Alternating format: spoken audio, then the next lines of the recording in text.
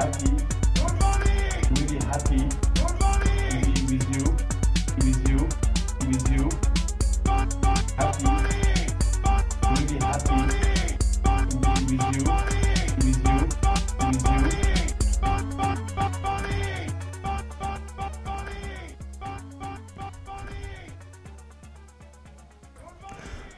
Good morning, bonjour à tous, bienvenue dans le NFT Morning. Nous sommes le mercredi 26 juillet, j'espère que vous allez bien. Comme tous les matins, on va parler de NFT, on va parler de crypto-art et surtout d'art génératif, puisque c'est la room d'art génératif de notre ami Camille Roux. Salut Camille. Hello, comment tu vas ? Eh ben ça va. Moi j'adore ce petit rendez-vous qu'on s'est fixé maintenant. C'est quoi, on est au 3e, 4e épisode ? Ouais, c'est la 3e, alors extra spéciale celle-là, mais encore merci pour l'invitation.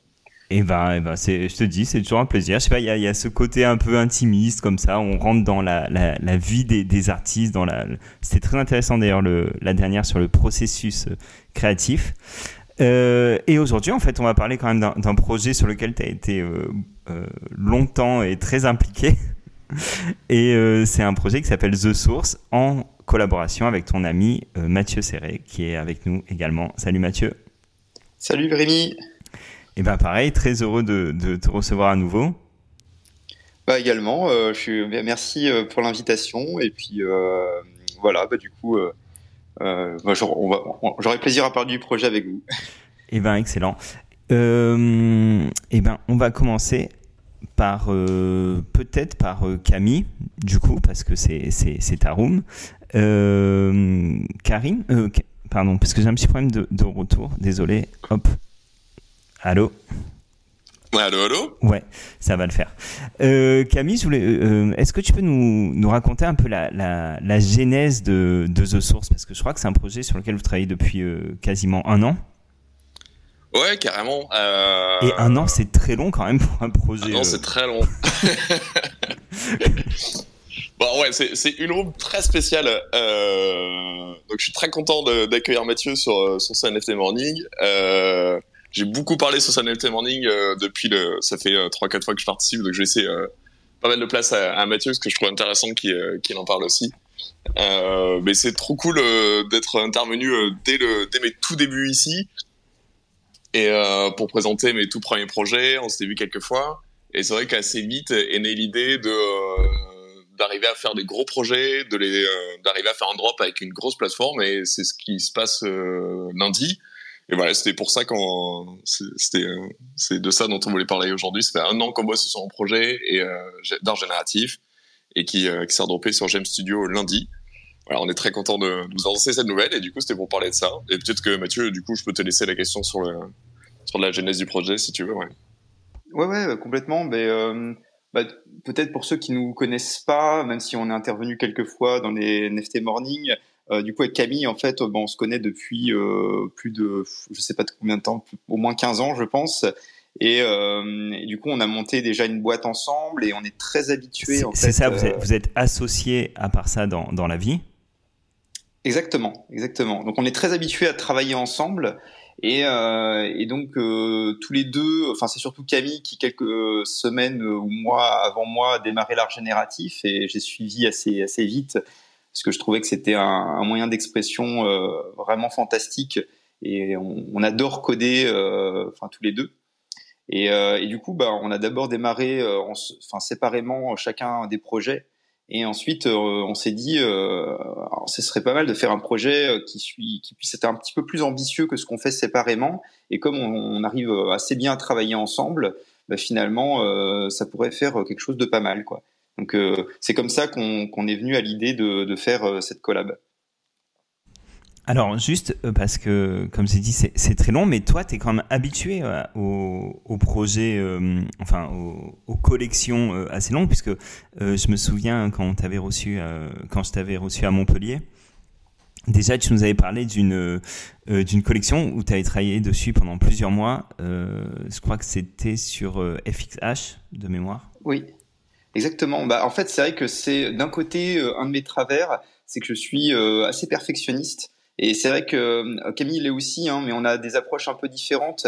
Donc finalement, moi, plutôt que de poster pas mal de projets et d'itérer en fait comme ça de projet en projet, j'ai une idée souvent assez marquée en tête. Donc par exemple, Night World, c'était un paysage en fait où on peut voir des arbres ou des bateaux sur la mer, et je voulais que ce soit en doré. Je voulais qu'on ait l'impression de manipuler une boîte en carton à la main, et qu'on puisse ensuite, en éclairant une lumière, du coup que tout le paysage est en doré, et du coup le paysage en doré du coup va se refléter.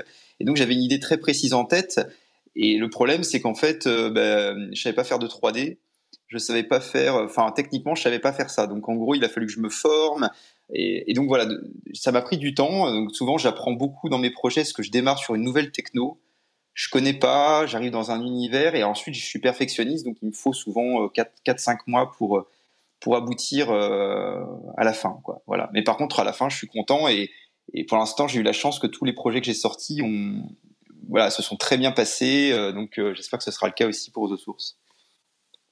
Alors, je vois que John nous a rejoint. Salut John. GM, salut. Ça va ? Salut John. Salut, ça va, je suis très content de vous écouter. Moi, je suis très bien, je suis bien assis. Là, je suis très impatient aussi de la sortie du projet. Je te laisse continuer, mais j'avais eu la chance, en effet, de vous rencontrer dans cette autre vie aussi. Donc, Camille et Mathieu, quand vous étiez des human coders. Et voilà, on était un peu dans cet univers de l'informatique aussi. Et donc, je voulais te dire, d'ailleurs, est-ce que tu trouves, toi, Mathieu, dans cet univers du NFT, il y a des similitudes un peu avec ce monde, on va dire, des startups. Nous, on faisait des startup week-ends, on faisait des hackathons il y a une grosse dizaine d'années. Et je retrouve beaucoup de gens dans cet univers des NFT aujourd'hui. Tu vois des similitudes, toi ? Alors, ça dépend de quel côté on se place, mais quand on est artiste, on a plusieurs casquettes. Effectivement, quand on a la casquette de la personne qui a pour objectif quand même d'avoir un public, de communiquer, effectivement il y a toute une dimension en fait qui va être commun en fait à l'univers des startups, que je retrouve parfaitement. Et là on est complètement dans cette phase avec Camille, c'est que vraiment ça fait vraiment penser à ce qu'on faisait ou ce qu'on fait encore aujourd'hui avec Human Coders. C'est le moment en fait où tout simplement on doit faire connaître le projet. Donc là, on est complètement, je pense, vraiment dans quelque chose qui ressemble énormément. Peut-être la différence, c'est toute la partie créative, peut-être. Alors, je pense qu'il y a un peu moins ce côté où on crée absolument pour un utilisateur, et finalement, peut-être que là, on peut laisser un peu plus de place à son envie personnelle et à se dire, alors bien sûr, si le projet plaît à personne et qu'on reste isolé, c'est peut-être pas l'objectif, mais en fait, on peut déjà... je sais pas, mettre un petit peu de personnalité dans son projet, ou avoir un message à faire passer.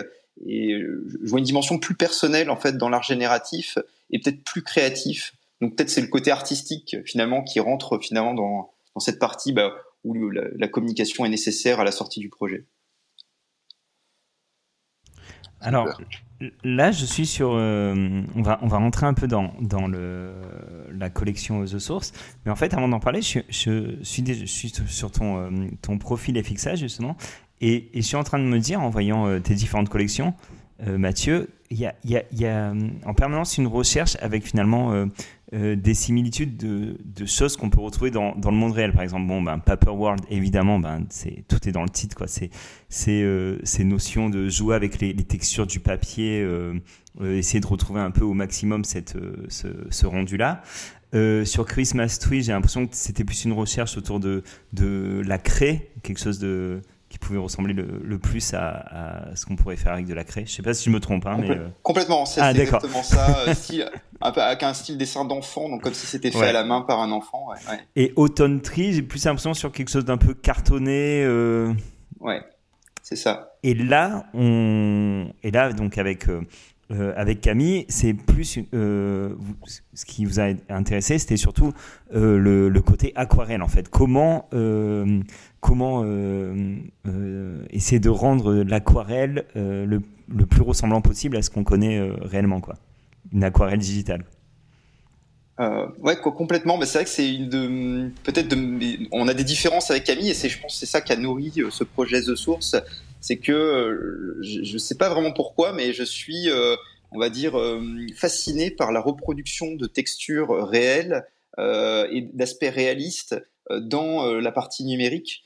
Et en fait, j'ai l'impression que ça peut-être ça crée plus de proximité en fait entre d'un côté le collectionneur et l'œuvre. C'est que j'aime bien aussi représenter, alors ça c'est moins le cas pour The Source, mais des choses réalistes. Et on va dire la suite des projets que j'aurais voulu faire par la suite après Night World, ce serait peut-être des projets qui racontent des histoires où on puisse voir des personnages évoluer dans des univers avec des jeux de lumière, etc. Et voilà. Et donc j'aime beaucoup cet aspect réaliste et je vais le pousser encore plus loin parce que du coup après, ce qui me tient vraiment très à cœur, c'est de reproduire du coup dans la réalité les œuvres en fait. Donc là, par exemple pour Paper World ou Night World, j'utilise des traceurs de découpe en fait, donc qui vont découper les vagues. D'un premier temps, ça va être imprimé, puis après avec Night World, il y aura de l'encre dorée qui viendra par la suite dessus, et on aura vraiment la boîte en carton en fait qu'on pourra manipuler dans ses mains. Et cette dimension physique pour moi c'est primordial. Enfin vraiment c'est ce qui donne en fait pour moi une partie du sens à l'œuvre, c'est-à-dire que le fait de pouvoir le voir voilà quotidiennement chez soi et sur The Source, voilà, je poursuis exactement ce cheminement puisque du coup, on aura aussi une partie imprimée, voilà, sur laquelle on a pas mal travaillé. Excellent.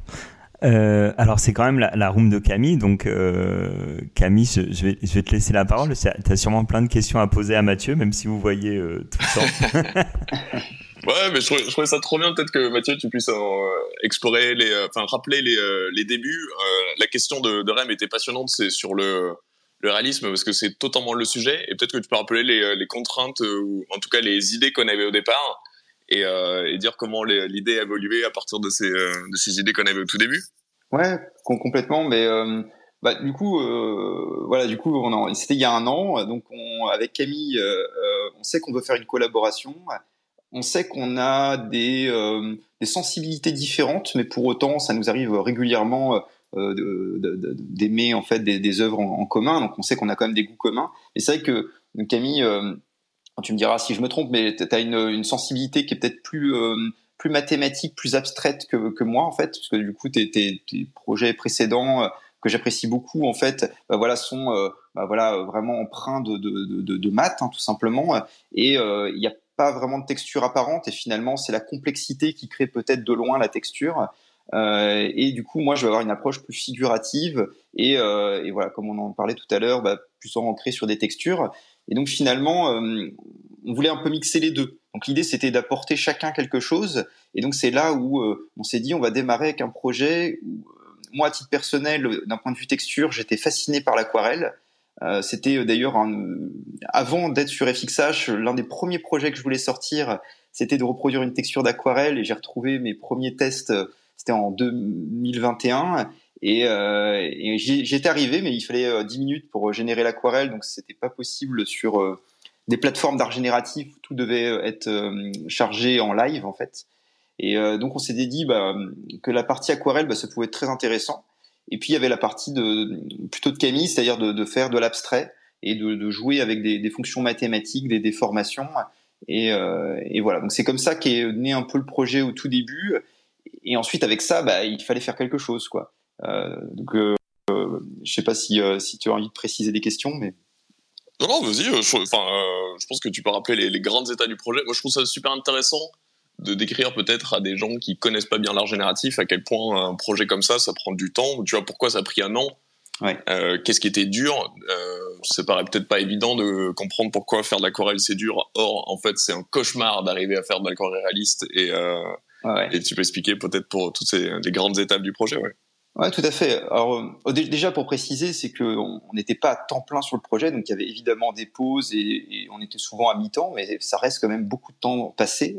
Et donc effectivement, d'abord il y avait avant la phase de composition, du coup des tests. Si on n'arrivait pas à faire de l'aquarelle, c'était difficile de composer quelque chose. Donc effectivement, on a passé beaucoup de temps sur cette texture d'aquarelle.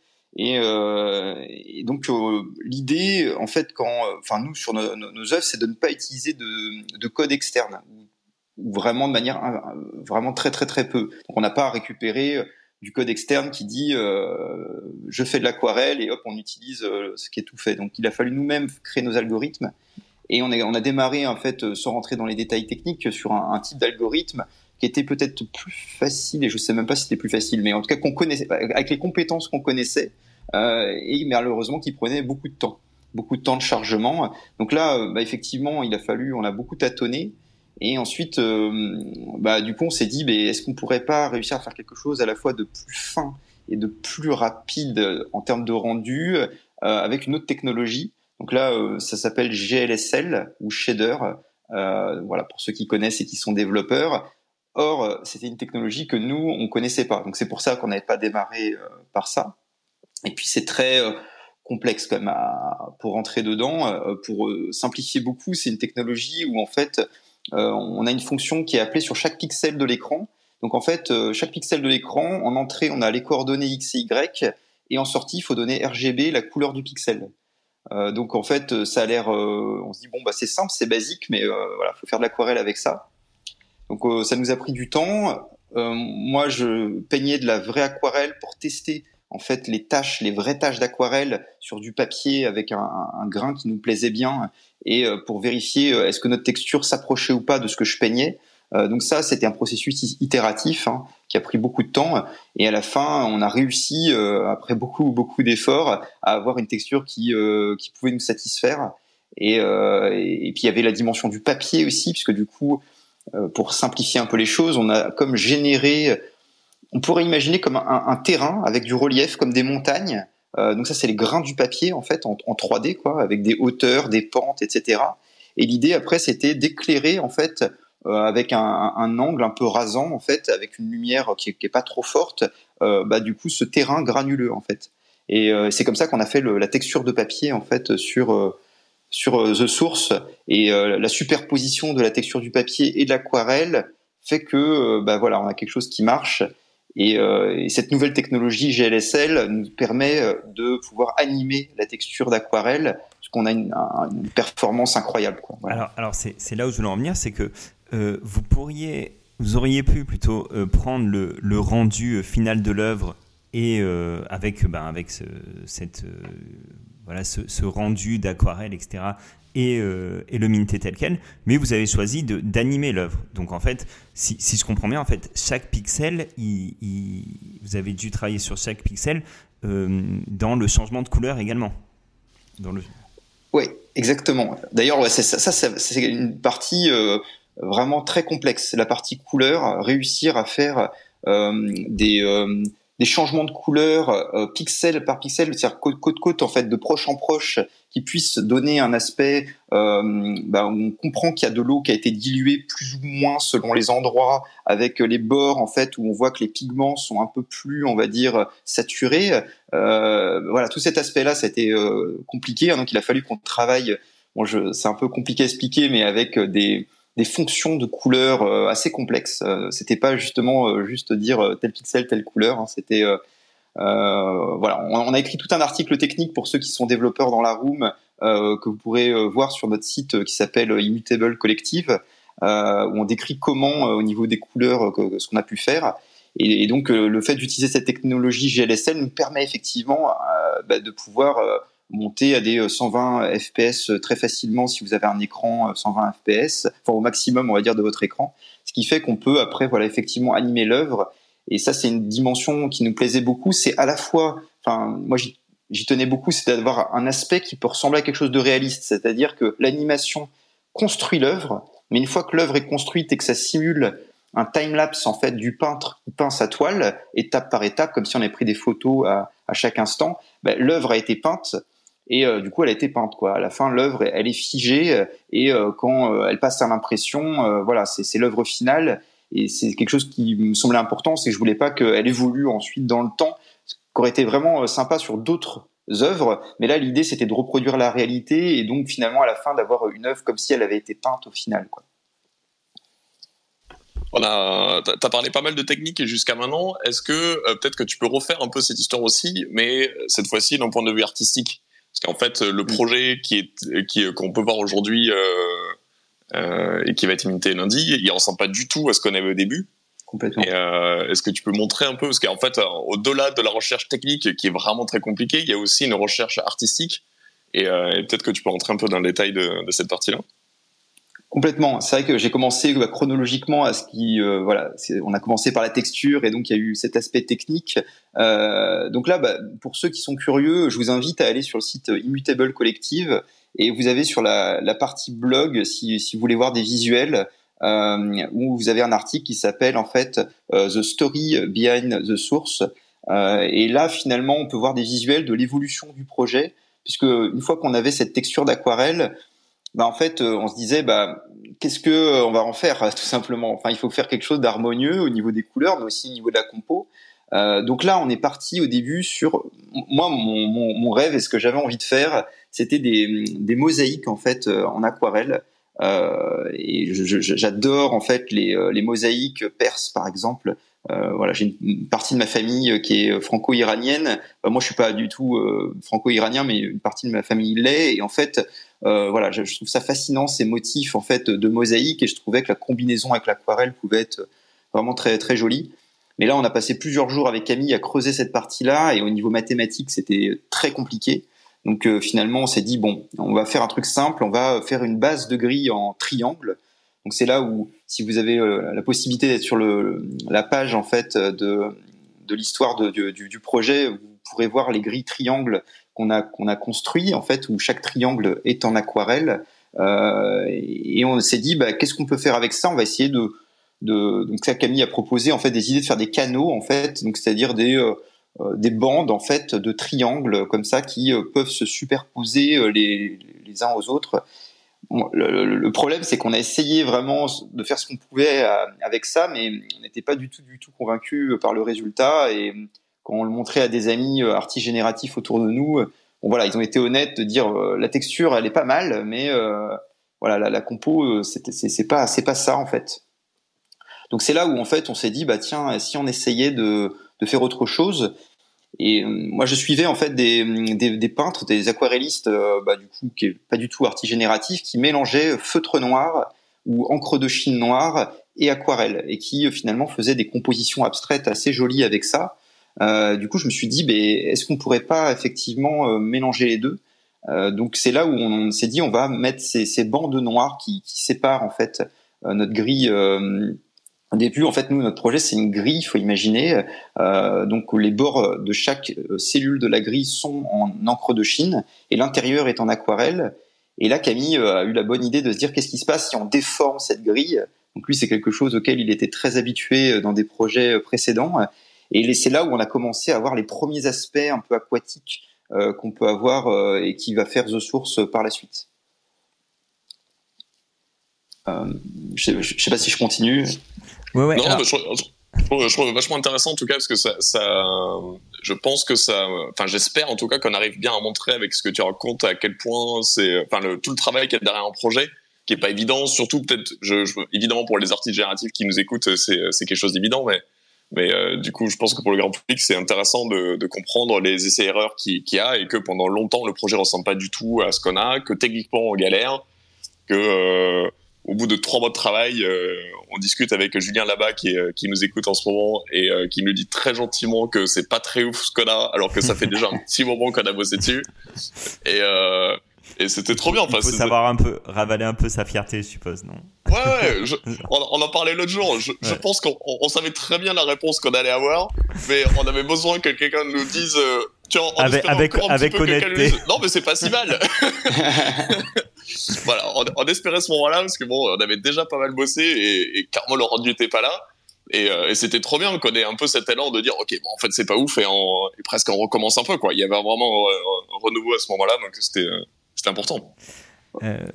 Moi, ce que je tiens juste c'est une petite remarque, mais c'est tu parlais de la technique tout à l'heure, mais c'est vraiment, c'est pas la technique pour la technique, parce que le résultat il est absolument sublime. Moi, franchement, quand j'ai vu, tu nous en avais parlé, etc., mais quand j'ai vu les premiers visuels, j'ai vraiment halluciné. Donc voilà, déjà je voulais vous féliciter et savoir si dans votre travail vous avez aussi franchi un palier en termes de artistique, en fait, en termes de dextérité. Je sais pas comment exprimer ça, mais peut-être vous voyez. Ah, effectivement, il y a eu toute la partie composition, et la partie composition, voilà, elle est unique au projet. C'est-à-dire que tout ce tâtonnement, et je vous ai épargné une partie en fait encore du tâtonnement, mais il y a eu beaucoup d'allers-retours, de questionnements sur ah bah non, la composition, ça va pas aller, il y aura pas assez, parce qu'il y a l'aspect de diversité aussi. Parce qu'après l'idée c'était de sortir au moins 300 éditions, donc il faut pouvoir avoir une fois qu'on a déformé la grille, ça suffit pas. Après si on déforme 300 fois de manière différente la grille, mais que les gens ont l'impression toujours un peu de voir la même chose. Bon, c'est pas ça enfin, l'idée c'était d'avoir une belle diversité et en même temps une unité de la collection. Et donc on a comme ça tâtonné, mais c'est vrai qu'effectivement sur la partie de ce qu'on peut récupérer sur d'autres projets, c'est que en fait on s'est formé carrément à une nouvelle techno, quoi. C'est que le code qu'on avait les premiers mois et le code qu'on a aujourd'hui, je pense qu'il y a aucun point commun. Je pense qu'on a tout réécrit. Et donc, on a utilisé ce fameux langage GLSL, et ça n'a rien à voir avec du JavaScript qu'on faisait au départ. Donc, c'est une autre manière complète de penser un projet. Et ensuite, il y a effectivement la partie humaine, il y a la partie collaboration. Donc, on a été un peu plus exigeant sur toutes les parties du projet, c'est-à-dire aussi sur la compatibilité. On voulait que le projet fonctionne quand la personne mint sur son téléphone portable, même qu'il soit sur un téléphone Samsung ou Xiaomi, ou en fait, et ça a l'air simple comme ça, mais on dépend en fait de la carte graphique du téléphone, et chaque carte graphique est un peu différente. Et du coup, on a des rendus. On était surpris de voir que le projet fonctionnait pas bien sur certains téléphones, et à chaque fois que des problèmes différents. Donc, il a fallu qu'on résolve ces problèmes. On a beaucoup appris. Et sur la partie humaine, effectivement, c'était passionnant, quoi, de travailler à deux sur un projet. Des moments où on doutait, c'était quand même vachement plus sympa d'être à deux et de pouvoir se questionner, d'essayer d'avancer. Et puis la partie communication aussi, voilà, on a eu beaucoup de plaisir à écrire nos articles, à essayer d'expliquer la partie technique, la partie de l'histoire du projet. Je pense que j'aurais peut-être pas eu le courage de mettre autant d'énergie dans un projet si j'étais seul. Et à la fin, ça fait qu'on a été au-delà de ce qu'on aurait pu faire individuellement. Donc on a pu aller vraiment sur quelque chose dont je pense, enfin tous les deux, on est assez fiers aujourd'hui. Génial. Et donc, en effet, on voit cette progression, donc cette forme de collab à deux.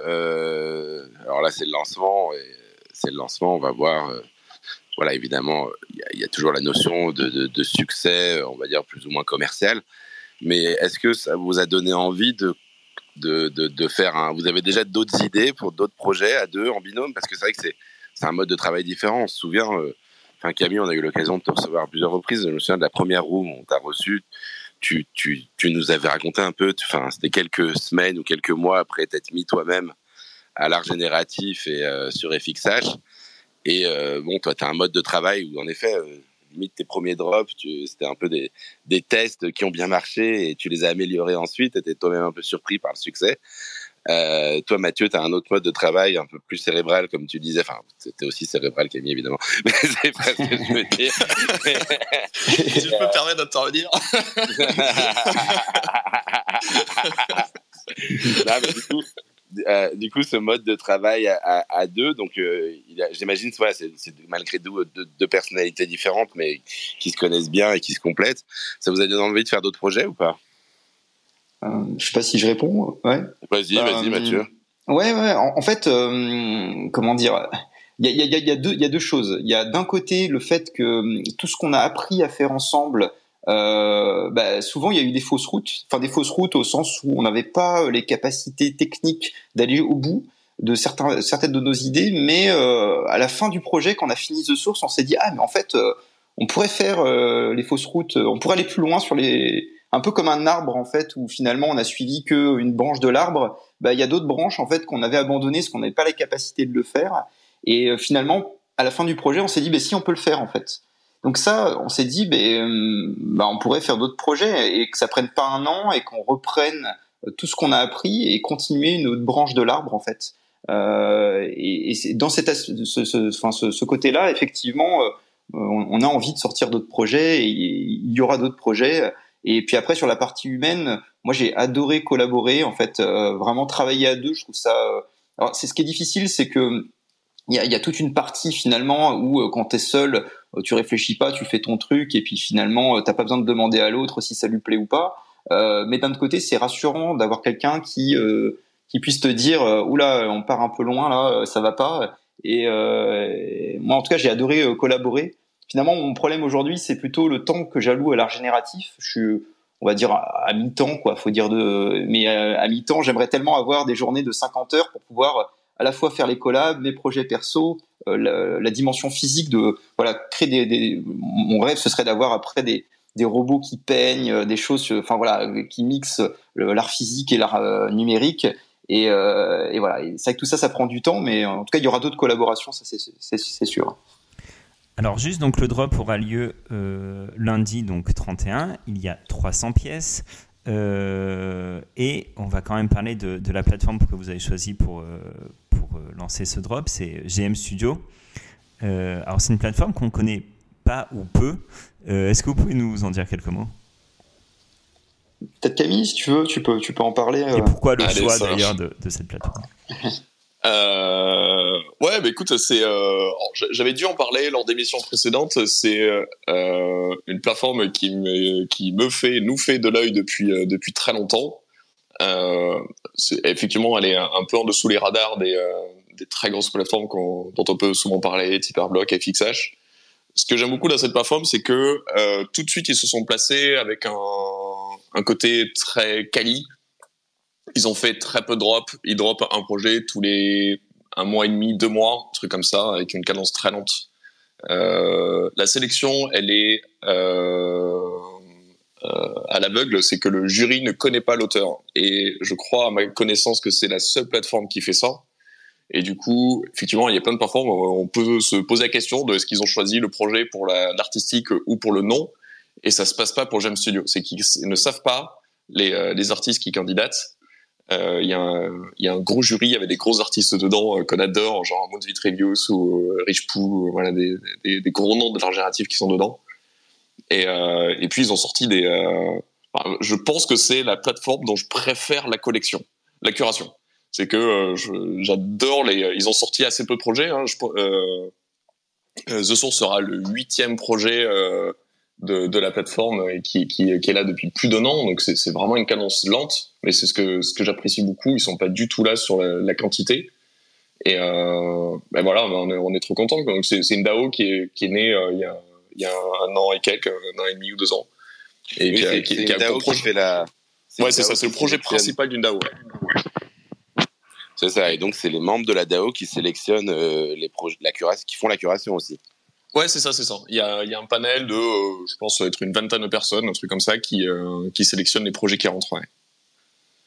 Donc voilà, on est très contents parce que c'est très quali. Moi, j'aime beaucoup la curation et voilà, c'était important pour nous de mettre ce projet sur une plateforme qui nous va bien. Je vous invite à regarder vraiment les autres projets de cette plateforme parce qu'elle elle est pas très connue peut-être du grand public, mais elle est très connue des artistes génératifs et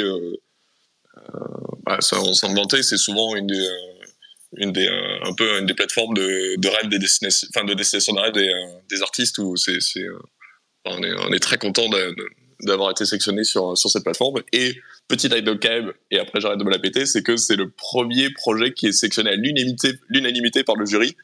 Et ça, on l'a appris il y a pas très longtemps, on a été très fiers, donc voilà. Donc on est très content de ça. Ouais, c'est pas mal quand même. Il y a de quoi se la péter quand même. Ouais, c'est pour ça que je me permets d'en parler, on est assez content. D'ailleurs, je vois qu'il y a un autre artiste que j'adore. D'ailleurs, j'en ai parlé la semaine dernière avec John. C'est Darien Brito. C'est l'artiste qui avait fait la collection Pigment sur. D'ailleurs, c'est marrant parce que je suis en train de regarder. On peut trouver des similitudes entre ces deux collections, entre The Source et Pigment. Je sais pas si vous connaissez. Bon, et alors, j'avais beaucoup regardé Quadrature parce que c'était le projet Arnaud et par contre je connais pas Pigment, mais ouais, en fait c'est parce que dans l'idée c'est un peu pareil, ce sont des couleurs qui se mélangent, c'est très beau, des espèces de nuages de couleurs. Ouais, le rendu est quand même très. Le rendu est tout à fait différent, clairement. Mais je vois ce que tu veux dire. Oui, en effet, il y a ce côté matière un peu, couleur, mélange de couleurs. Mais écoute, du coup, non, mais c'est Et du coup, donc le drop, c'est le 31. Comment ça se passe juste techniquement du coup sur GM.studio? Il y a quoi? Il y a un système, il y a des allolis, il y a des trucs? Non, faut juste être là à la bonne heure au bon moment. C'est Alors quoi ça a changé récemment. C'est que historiquement, donc c'était un panel de curation qui choisissait les projets à l'aveugle, et le mint était à prix fixe pour les gens qui possédaient un token, donc les membres de la DAO. Ils ont changé ça, et du coup le premier projet c'était justement Quadrature de Darien Brito, qui était donc avec Balagan qui était le premier blind, et du coup ils ont fait des drops avec une fair action, donc c'est comme une Dutch action. Vous me dites si à un moment vous captez pas. Donc c'est le prix d'essence, et il y a un nombre d'éditions fixe, et la différence entre la Dutch et la fair action, c'est que la fair action, tout le monde paye le prix de la dernière personne qui achète. Oui, donc si t'es le premier qui paye un Ether et que le dernier de l'auction a payé 0.3, tu vas payer 0.3 à la fin de l'histoire, même si t'as enchéri un Ether, quoi. Voilà, tu peux te faire rembourser à la fin, et du coup, tout le monde paye la même chose, et c'est en ça que l'action est fair. C'est que il y a pas de différence de prix, et du coup les gens peuvent rentrer un peu plus tôt, et c'est plus confortable. Et t'as pas de rush, tu vois, tu peux rentrer un peu tôt, et c'est tranquille. Oui, donc ça sera ça le concept. T'as pas ce sentiment que tu peux avoir en Dutch Auction de te faire niquer, quoi. Ouais, c'est ça.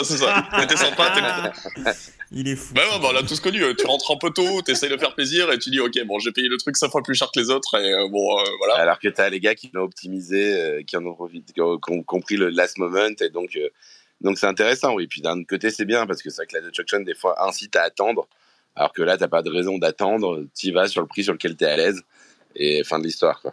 Exactement. Donc ça sera Fair Action, 17h lundi 31, qui est, petite anecdote, la date d'anniversaire, c'est qu'on a commencé à bosser l'année dernière le 31 juillet, c'est pour ça qu'on a choisi cette date. Donc ce sera pile les 1 an du projet au moment où ça sort.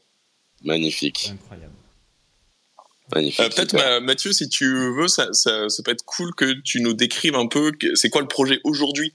Genre à quoi il ressemble, les features qu'on peut voir, tu vois, est-ce qu'il y a de la rareté sur des trucs, est-ce que voilà, un peu tout ça. Ça c'est intéressant. Et juste autre chose, j'ai l'impression qu'il y a des versions print, ou je rêve. Ouais. Bah, Mathieu va t'en parler aussi. Okay. Ouais. je vais répondre aux deux. C'était obligé qu'il y aurait du print avec Mathieu là. Je vais d'abord répondre sur le print, et après je vais quand même présenter d'abord le projet pour que vous compreniez après ce qui est imprimé dessus. Donc le projet, en fait, donc on est parti sur ces déformations.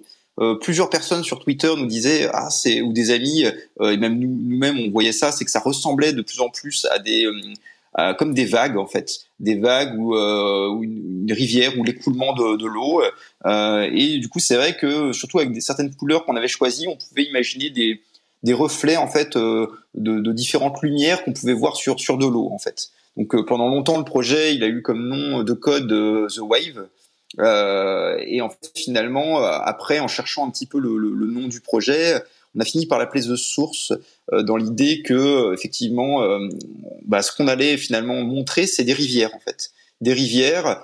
Donc l'histoire qu'on raconte, en fait, c'est que ça va être des rivières qui seront un peu aux quatre coins du monde, et que du coup la palette de couleurs que vous allez avoir au moment du mint, finalement va représenter une rivière dans le monde, en fait. Donc, par exemple, il y a une palette qui est un petit peu vert, dans les tons vert jaune, et donc là par exemple ça va être l'Amazone, dans l'idée que dans cette jungle luxuriante, finalement on va retrouver sur l'eau les reflets, en fait, de la jungle, et donc voilà, vous allez avoir ça, et ensuite vous allez avoir effectivement dans les déformations qui vont être différentes. Pour nous ça va être des mouvements d'eau différentes, donc on va avoir des mouvements d'eau où des fois les rivières elles peuvent passer des petites cascades, donc on va avoir des cascades, on va avoir de l'eau calme, on va avoir de l'eau vraiment très très forte, quoi, très puissante, et on a même été jusqu'à avoir des moments où finalement c'est comme si ça se figeait, en fait, et on s'est dit on dirait comme des blocs de glace finalement collés les uns aux autres, et donc on se dit il y a aussi un aspect où on va avoir des formes d'eau glacées qu'on peut avoir dans plusieurs rivières dans le monde. Donc finalement on va avoir dans les features les palettes donc qui sont des rivières. On va avoir du coup les déformations de l'eau, en fait, enfin c'est pas la déformation mais l'état de l'eau, Et après, on va avoir des caractéristiques plus en retrait, donc comme par exemple la présence plus ou moins forte finalement du crayonné en fait, de l'esquisse de l'aquarelle qui sera plus ou moins présente en arrière-plan. Voilà, on va avoir ce genre de choses. Mais donc au final, The Source, finalement, le nom The Source, c'est la source finalement qui va générer toutes les rivières de notre projet, quoi. Et on peut même aller jusqu'à faire un parallèle avec le code source finalement de notre projet, qui finalement est la véritable source finalement qui va créer toutes les rivières que vous allez pouvoir voir dans les œuvres. Et t'as pas parlé à juste titre d'une dernière features, mais qu'on n'a pas nommé encore, donc on la garde secrète. On a fait on s'est amusé à faire ça, donc on va la révéler un peu plus tard. Et il y a une features qui change pas mal le projet et qui donne des éditions assez différentes qu'on va révéler dans quelques jours, juste avant le drop. Mais pour l'instant, on sait pas ce que c'est et vous pouvez pas l'avoir. Pour faire un peu de teasing. Vous savez pas ce que c'est ou vous savez ce que c'est? Non, nous on sait très bien ce que c'est. On a travaillé dessus. C'est codé depuis 2 mois. Mais on a partagé publiquement aucune pièce qu'a cette features là. Donc ça sera dans quelques jours un petit teasing. Non, mais juste les indices, du coup, c'est quoi? Ouais, au moins un indice. Le petit teasing que je peux faire, c'est que c'était inattendu. C'est-à-dire que c'était pas du tout prévu au départ. Et ensuite, les résultats donnés, mais vraiment, moi, ça m'a scotché. Et vraiment, pour être honnête, je me suis demandé, et je me demande encore aujourd'hui, si c'est pas vraiment ce que je préfère du projet. Donc voilà, c'est ça le teasing. La part de magie Pardon. C'est un trait qu'on va retrouver sur certaines pièces, c'est ça? Ouais, c'est ça. Et on a mis une probabilité de mon souvenir de 8%, voilà, qui va sortir. Et voilà, ça change beaucoup le projet et c'est vraiment très sympa. Voilà, c'est toi et ta chance, quoi. Moi, c'est jamais moi.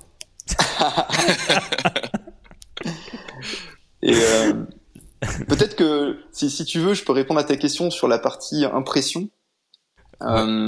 Ben bon, je vais pas m'étendre trop, mais c'est vrai que c'est comme disait Camille, c'est une partie effectivement moi qui me tenait à cœur dès le début du projet. L'idée c'était de l'imprimer. À titre personnel, moi c'est comme ça que j'apprécie le plus les œuvres d'art génératif, c'est-à-dire de les avoir imprimées chez moi en fait tout simplement.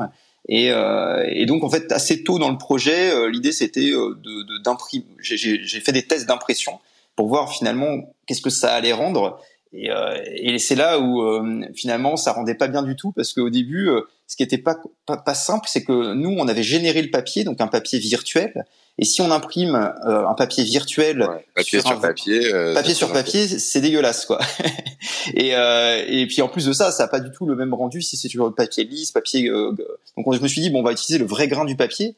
Du coup on va enlever le papier généré, sauf que du coup le papier généré on s'en rend pas compte comme ça, mais il a un rôle très important dans le projet puisque du coup il est un peu gris, donc en fait ça changeait vraiment la tonalité les couleurs en fait étaient plus les mêmes, et donc il a fallu refaire un étalonnage des couleurs. Enfin bref, tout ça pour vous dire que j'ai passé pas mal de temps à réussir à trouver le bon équilibre finalement en enlevant la texture du papier et en trouvant un papier vraiment qui corresponde bien. Et à la fin vraiment en fait, j'aimerais tellement vous pouvoir vous les montrer en vrai, hein, ces impressions. Parce que, j'en ai fait plusieurs là, des impressions de The Source. Et vraiment, j'ai des amis qui.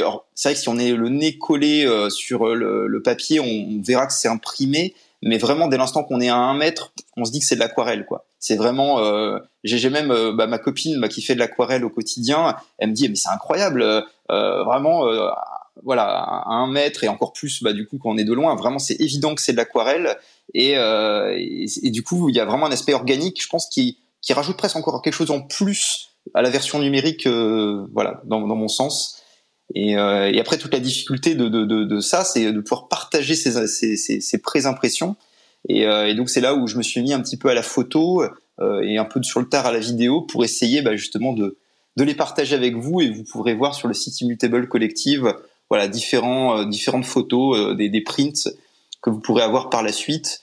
Et il y aura une offre de print qui sera disponible avec un certificat d'authenticité, voilà, un beau packaging, et puis on fera les choses bien pour que et puis ce sera du coup l'idée d'avoir un print seulement par NFT. Voilà, on fera jamais de print par NFT, c'est l'idée, voilà. Comment, excuse-moi, j'ai raté. Comment tu fais? Si t'as le NFT, t'as le droit de. Il y aura juste claim un acheteur qui pourra si jamais le print a déjà été claim, c'est fini. Donc ça veut dire que sur le site, il y aura la possibilité de commander le print, quoi. Tout à fait. Donc c'est une offre qui arrivera après le drop en fait. Donc, tu peux acheter le print, donc signer notre part et avec le certificat d'authenticité. Par contre, si tu revends ton NFT à quelqu'un, il faudra que vous vous entendiez entre acheteurs. Si toi tu as le print, de l'envoyer à la nouvelle personne s'il a envie, parce que lui pourra plus demander son print. Ce qui est logique, c'est d'avoir qu'une seule version de print par NFT, quoi. Ce qui est le pattern classique de l'art génératif, hein. Tout le monde fait ça. Ouais, moi ça me choque pas, hein. Je trouve ça tout à fait normal. Juste alors, je crois que j'ai pas bien compris le système de. C'est à quel prix là la collection? Alors c'est une fair auction. C'est une fair auction. Donc okay. Elle commence. Je peux réexpliquer, hein, parce que c'est pas extrêmement convaincant. Non, mais c'est moi. Des fois, on a besoin de répéter 3 fois la même chose. Ça nous fait... Non, oui, donc ce sera le prix. Donc c'est ce sera des enchères et ce sera le prix le plus bas des enchères. Ouais, donc c'est une enchère sur 1 heure qui commence à 4 Ethers et qui finit avec un prix de réserve à 0,25 Ethers. Et du coup, effectivement, tout le monde va payer le même prix et ça sera le prix de la dernière personne qui rentre sur l'enchère, donc la 300e. Donc ce sera entre 4 et 0,25. Ouais. Avec une petite réduction pour des gens qui ont un token DAO, tu peux avoir une réduction de 0,25 si ça dépasse les 0,25. Et comment on fait pour avoir ce token? Le token, tu peux l'acheter sur OpenSea. Et il navigue entre. Alors.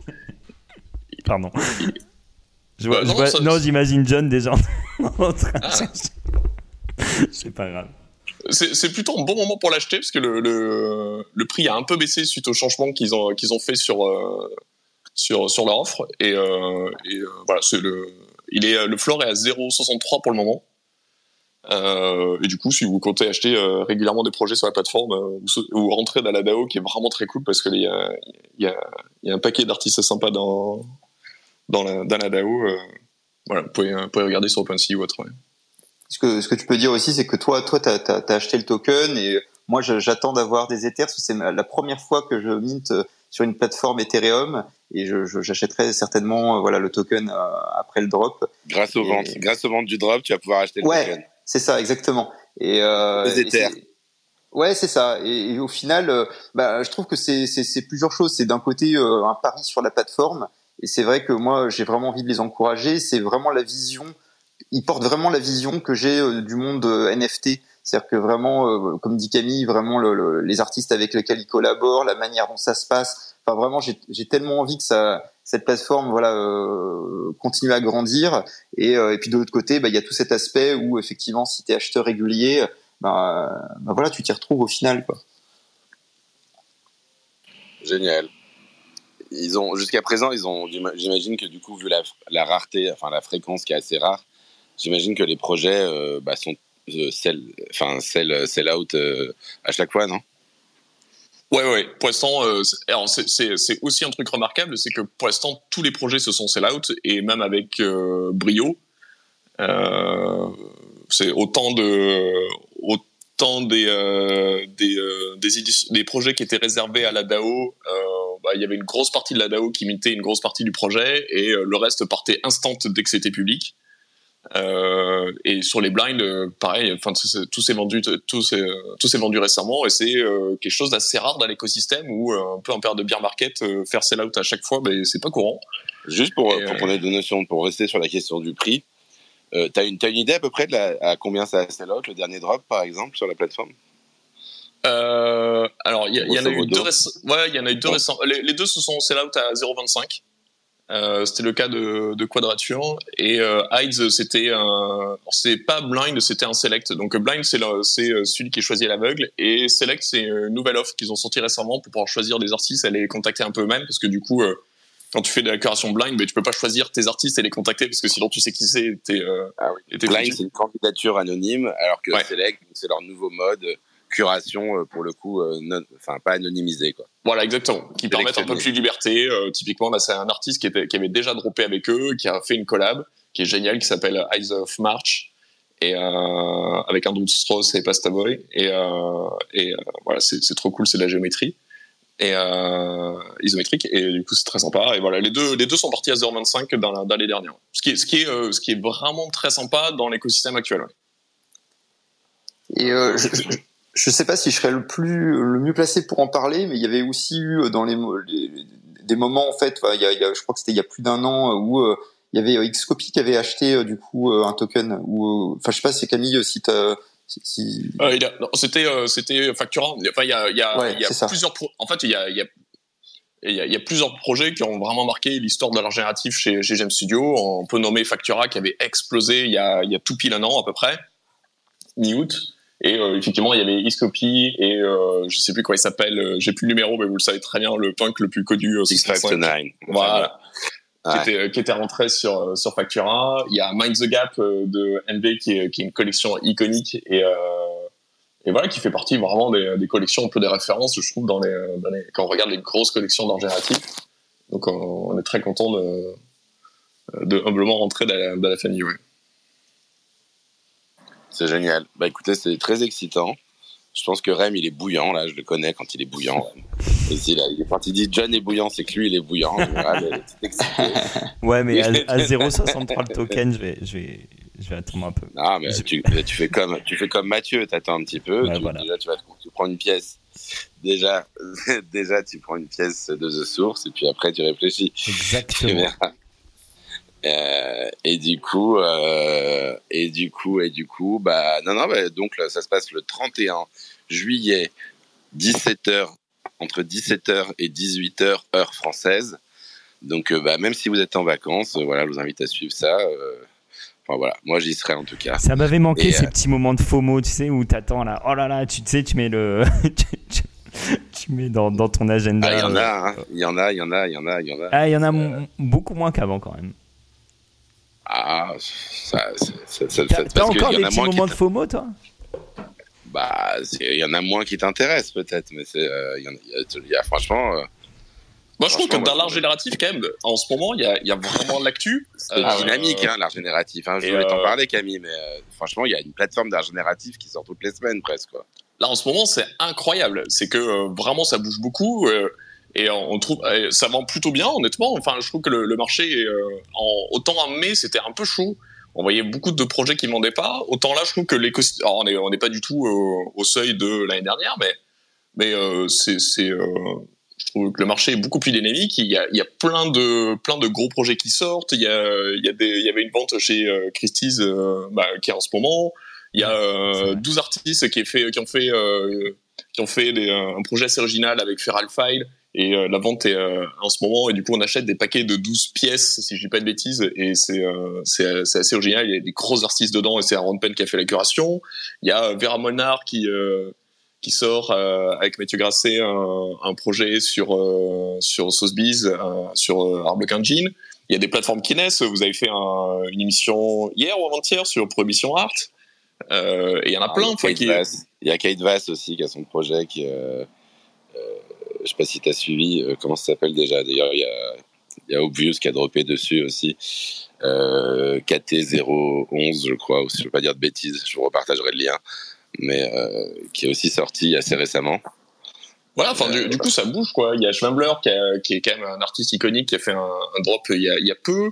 On peut noter quand même le dernier Arble Curated par Matthias Isaacsen, qui est un ancien, c'est lui qui avait fait Factura sur GM.studio et qui a fait un drop remarquable avec je pense que c'est vraiment un de mes art blocs préférés de ces derniers mois et qui a bien marché. Donc je trouve qu'il y a vraiment de l'actu en ce moment, c'est intéressant, il y a des beaux projets et ça fait plaisir à voir. Ouais. Donc on est très content de sortir le projet un peu dans ces zones-là, mais c'est pas incroyable, mais ça se réveille, quoi.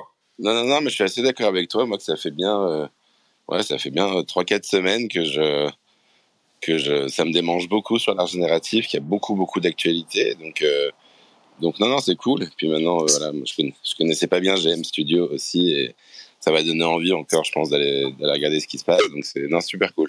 C'est intéressant, je trouve, de noter ça dans un moment où on dit pas mal les NFT sont morts parce que les gens peut-être regardent un peu plus les collections PFP. Alors, c'est un marché que je suis pas, donc je risque de dire bêtises, mais j'avais l'impression que du coup le marché était un peu en down sur les collections et ça se reflète pas du tout sur la générative qui est plutôt en croissance. J'ai l'impression depuis mai où c'est vraiment dynamique. Il y a des belles pièces, pour le coup, il n'y a jamais eu un choix de plateforme aussi grand. Il faut vraiment qu'on fasse l'émission sur les plateformes parce que là, ça devient. Franchement, là, on va le faire à la rentrée. C'est une pagaille incroyable. Ah ouais, non, ça, ce sera la room de la rentrée, je pense. Parce Voilà. qu'il y en a beaucoup. Je sais même pas si une émission sera suffisante pour parler de toutes les plateformes qui sortent là depuis 6 mois. Là, ça pullule. C'est assez incroyable. Ouais.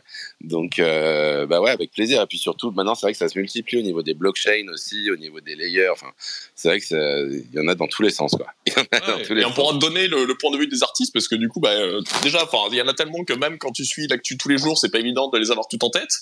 Et en plus, il y a un gros délai. Enfin, là, j'espère qu'on vous a montré assez bien comment un gros projet est créé d'intérieur. Mais en fait, nous, GM.studio, on commence à discuter avec eux en janvier, peut-être même avant.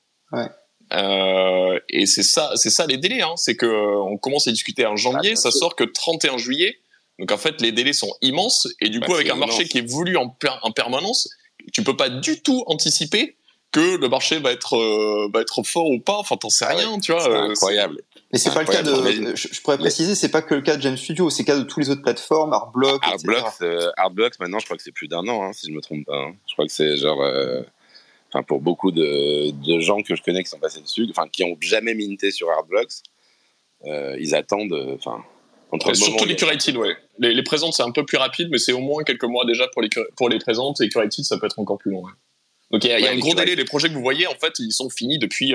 En tout cas sur les grosses plateformes, c'est pas du tout le cas sur FXH ou autre où les drops peuvent être beaucoup plus rapides encore aujourd'hui. Là, sur ces plateformes-là, les projets que vous voyez, ils sont sur la blockchain ou en tout cas ils sont figés depuis des fois un petit moment. Nous, le code, il est sur le testnet depuis 2 mois presque. Ouais, c'est ça.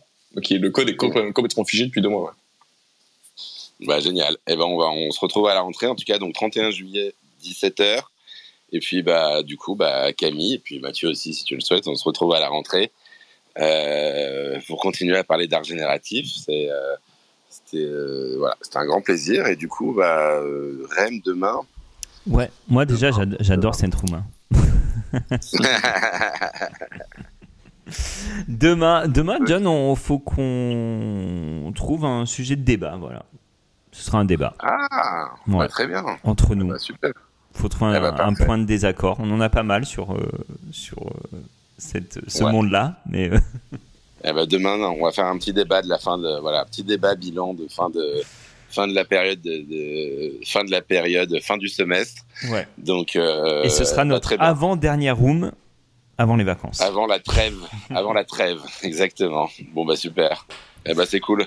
Allez. Écoutez, bonne journée à toutes et tous. Good morning et à demain. Bye bye. Bye bye, bonne journée. Salut.